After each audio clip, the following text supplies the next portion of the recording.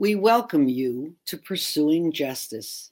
I'm your host, Harriet Hendel. The last two podcasts, we had the great pleasure of speaking with the author of Invisible Child, Andrea Elliott, and legal aid lawyer Josh Goldfein. The book centered around an actual family of 10, including 8 children, all living in a homeless shelter in one room. The oldest child was Dasani, age 11.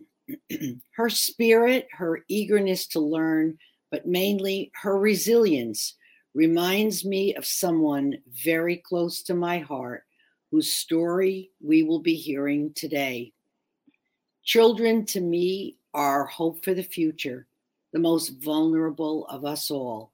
Through no fault of their own, they become victims of the welfare system, the foster care system, poverty, the courts, the homeless shelter network, and on and on.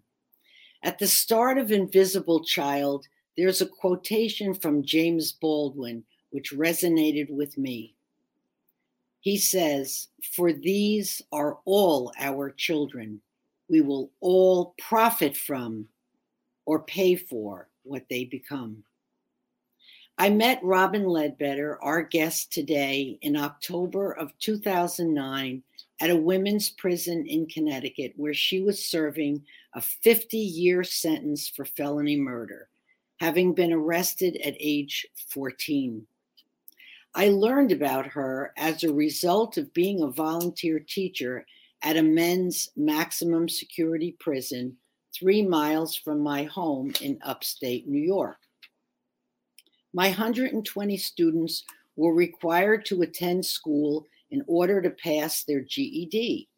I was working on the essay portion of that test with them, and each of my classes had 20 men.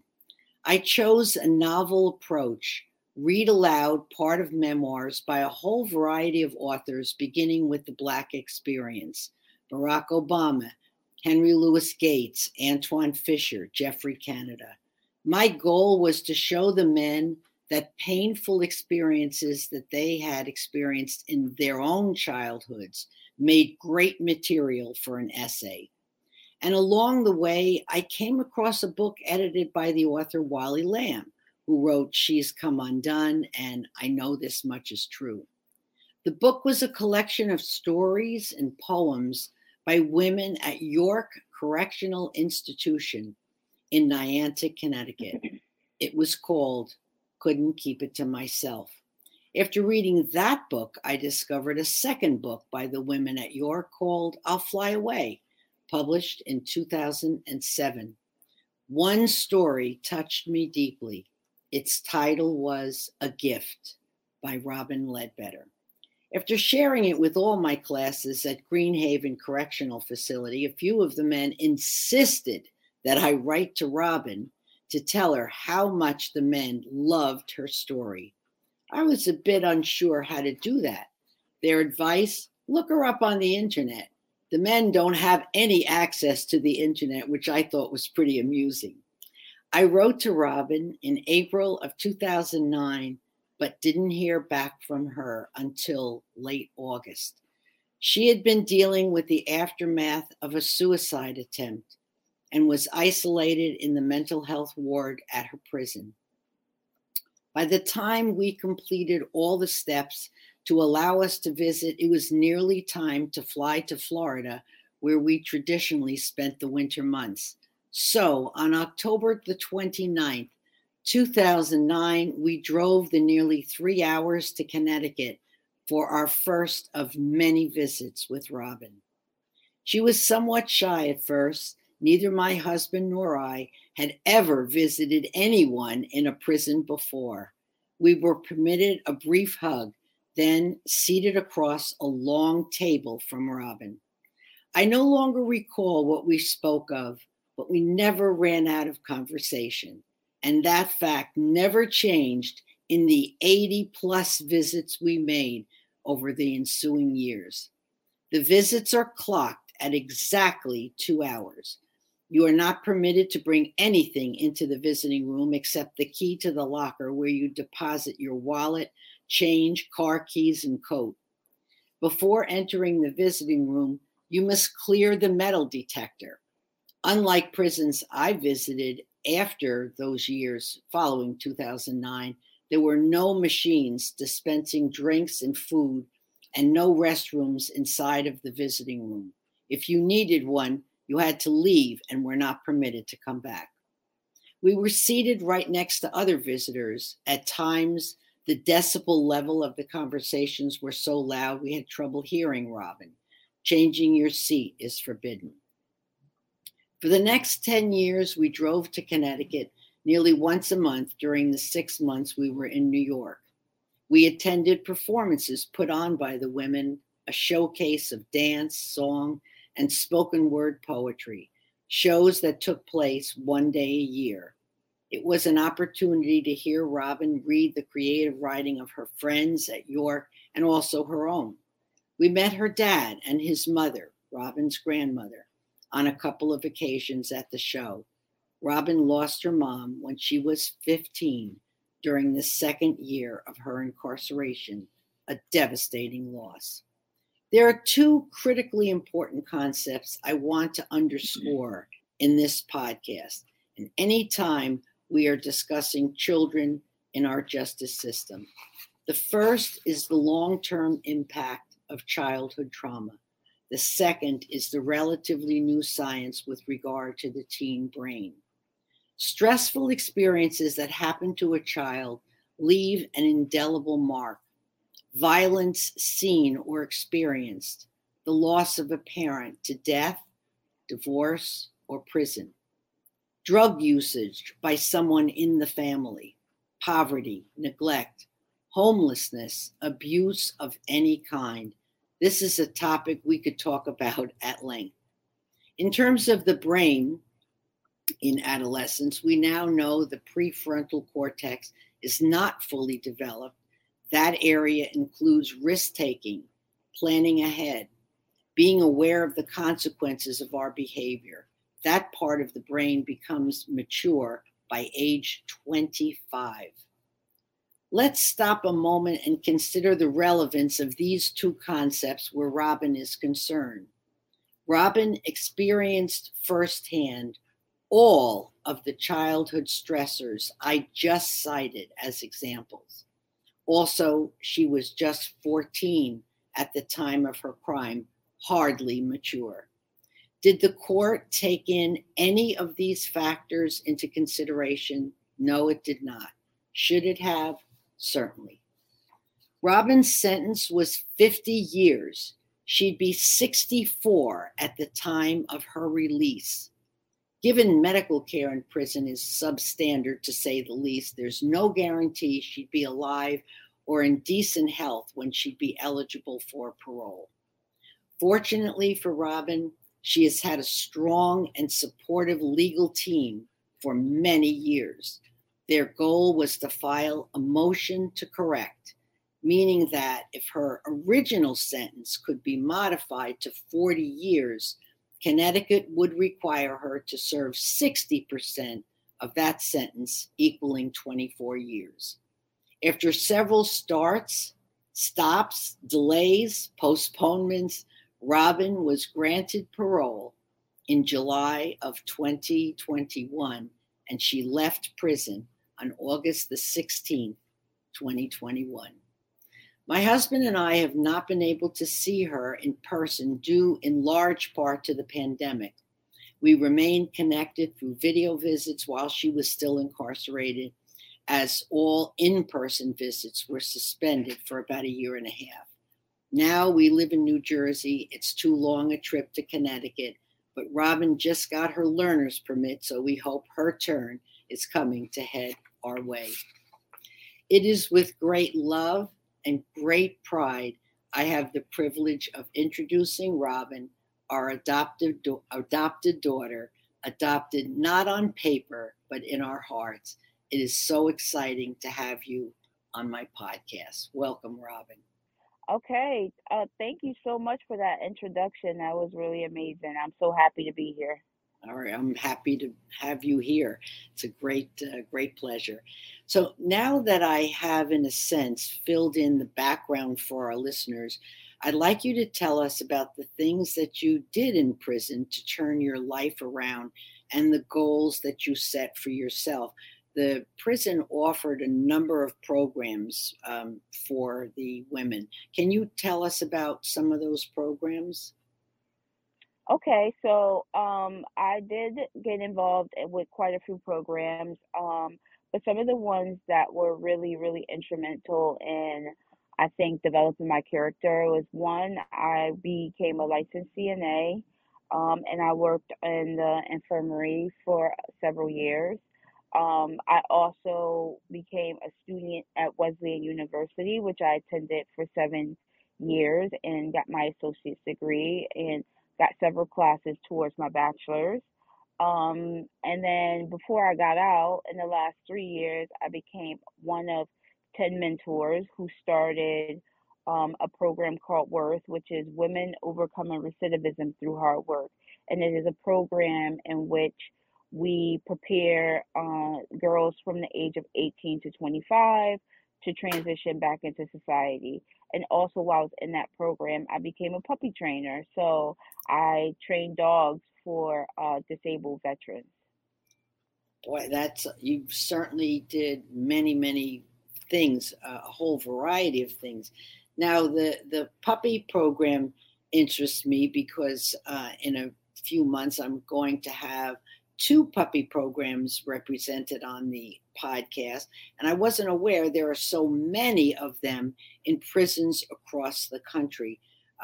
What exactly were you prepared to do with the you didn't necessarily have puppies, you had rescue dogs. Tell us a little hmm bit about that.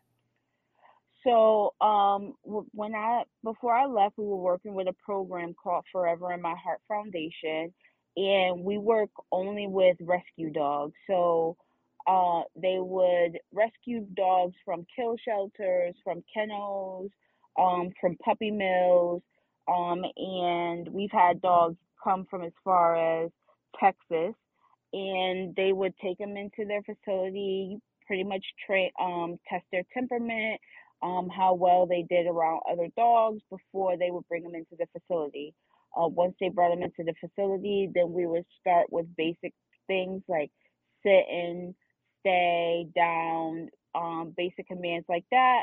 And then over time, we would start to work with them on more a specific skill set, like opening and closing the doors, turning on and off the lights, opening refrigerators, stability dogs, so that if there's a veteran who has a hard time standing, they have a harness in which they can use the dog to help them be stable on their feet and things like that. So it was like in a really, really amazing program. We did a lot of really good work. We had some dogs graduate and got to meet the veterans that they went to. So it was a really, really awesome program. That's fantastic. In a program like that, everybody wins. The dog Yes, wins, the veteran wins, and the women yes, in prison. absolutely. Yeah, fantastic opportunity. Now, you also talked about your college program. How did that work? That Wesleyan was involved in a program like that. Were the professors willing to come to the prison, or was it done virtually?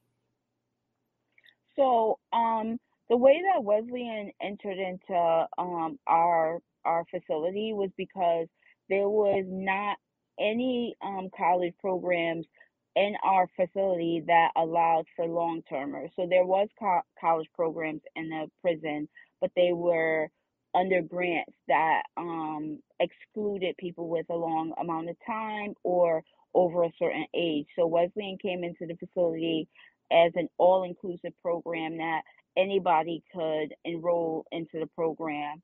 So that's how it entered into the facility. And the professors were more than willing to come into the facility. Before I left, it was virtual because of the pandemic. But prior to that, the professors came in, we had student liaisons, we had students at the college that came in to be TAs to help us with writing essays, to help us with our math. I mean, it really was a great experience. They were extremely warm, non-judgmental, and they, for some of us, like myself, who had taken a GED when I was about 17 and hadn't attended any school after that, they really worked with me because, jumping back into school in a college environment was hard. It was really hard in the beginning, but they made me so comfortable. They helped me with anything that I needed, and I really, really enjoyed school. And I plan on continuing and getting my bachelor's now that I'm outside the facility. That's fantastic. And were you given laptops or computers to work with? Yes. You Yeah, weren't. so You in the weren't. beginning we didn't. In the Uh, beginning we had to do presentations, PowerPoints, but mm, how did you do a PowerPoint presentation without a laptop? So that right. was pretty tricky in the beginning. We had to really heavily rely on the TAs, give them the information. They would structure it for us and stuff like that. But in time, the facility did allow for us to have laptops, and so we worked on our laptops during study hall time, and that's where we would, if we had a presentation, if we had research, if we had research requests, that's when we worked on it. So we normally would have maybe 2 classes out the week, and 3 days out of the week we would have study hall. So I attended school pretty much 5 days out of the week for the majority of my college career within the facility. And how long did it take to complete your associate's degree? So I was in school for about 7 years. Because in the beginning it wasn't a degree program. Wesleyan doesn't actually provide associate's degree. So they came in and were giving us just classes, and we were just taking classes just pretty much to expand our minds. And then after a couple years, they coupled up with Middlesex Community College, and after having a certain amount of credits from from both schools, you were able to get your associates, and the bachelor's, if you continue, will be through Wesleyan. So, yeah, That's yeah, a great goal to finish. I know you started. You have a couple classes under your belt for the bachelor's, but then yeah, you're out of prison. So, well, it's a yeah. great goal. And I also wanted, you mentioned the Worth program as well. How did the Worth program even get started, and who was behind the Worth program? So, in Connecticut, our former Governor Malloy partnered with the Commissioner of Corrections, who was Scott Sample, and they went along with a couple of lieutenants and captains and wardens of some of the different facilities in Connecticut, and they actually traveled to Germany and to Norway to see how their Department of Corrections was working. And over there, the recidivism rate is not even a fraction of what goes on in the United States and in Connecticut. So after they went over there and saw how they have these different programs set up, they have something that's called like restorative justice, which is where people, like, you actually work with each other instead of it being just all punishment. There's a lot of like personal development and character building and people learning different skills. They brought that back over um, to Connecticut, and they decided that they wanted to put that in some of the facilities. So it started with one of the men's facilities, which is Cheshire Correctional, and they started a program called True. And then after about a year of being pretty successful, they decided they want to expand and bring it to the women's facility, and that's how Worth got started. Oh, all right. And then um, the Vera Institute of Justice and Yes, yes, John Jay College of Justice trained Yes, you, right? yes, yep, And yep. what was training like for you? So the training was it was so awesome. It was so amazing because we had people from Vera Institute come in. We had people from another program that was built by formerly incarcerated people called MILPA, and they would come in and they would teach us all types of things like motivational interviewing, which is when you have a conversation with somebody, how to prompt them to want to talk. So like it's not just like I'm gonna be badgering them with questions. It's that I'm just gonna encourage them and nudge them a little bit so that they want to talk and they want to tell me what's going on. So things like that. The restorative circle. So if there is an issue or there is a conflict, how can we sit down with everyone involved and have a productive conversation that can have a beginning, a middle, and an end, and we can come to a solution where all parties are comfortable. Also, um, the training was kind of like how to break down the walls and the barriers between us, the inmates, and the staff because we were extremely close with the staff. So it was really reprogramming like our minds and reprogramming like the way that the Department of Correction wants you to view correctional officers and the way that correctional officers view inmates. So there was all different types of trainings that we went through in order to work as a team and to be, the very best that we could be so that we can give these young girls the best opportunity while they're in the facility so that when they do transition, they have um, a smaller chance of re-entering the facility. And before I left, out of like I think about 90 something girls that we had transitioned from the program, we had less than 10 that actually re-entered. Mm, So the numbers were definitely reflecting the hard work that was being put into the program. It definitely works. absolutely. That's fantastic. What a shame that more prisons don't think to adopt something like this. I think what changed the governor's mind was seeing firsthand what was going on in Germany and Norway and realizing we can do that too. And I give Mhm. him a lot of credit for Mhm. trying to do that. So you were a mentor, and what was the difference in your living situation when you were moved to the Worth program? So on the maximum security side is where I was housed my entire incarceration until I did enter into the Worth program. So it was just like a cell, bunk beds, a sink, and a toilet. It was a really small cell on a tier that there's 12 rooms. There can be up to 24 people on a tier. So once I transitioned into Worth, it was on the minimum security side, so it was actually in the dorm. They renovated the entire dorm, and it was set up that I was in a cube.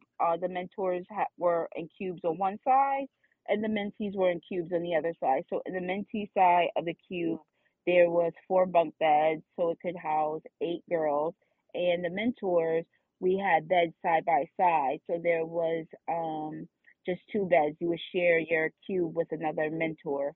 By the time I got out, there was only 3 mentors left in the program, so we all had our own cube, which was like really really good because you don't really often get like to your own space. And even Right, though it was a dorm environment, it was like a very comfortable environment. You can actually like decorate and put your stuff out, and the girls can come and sit in your cube and talk, and it was a very, very comfortable very, environment. very Yeah, different.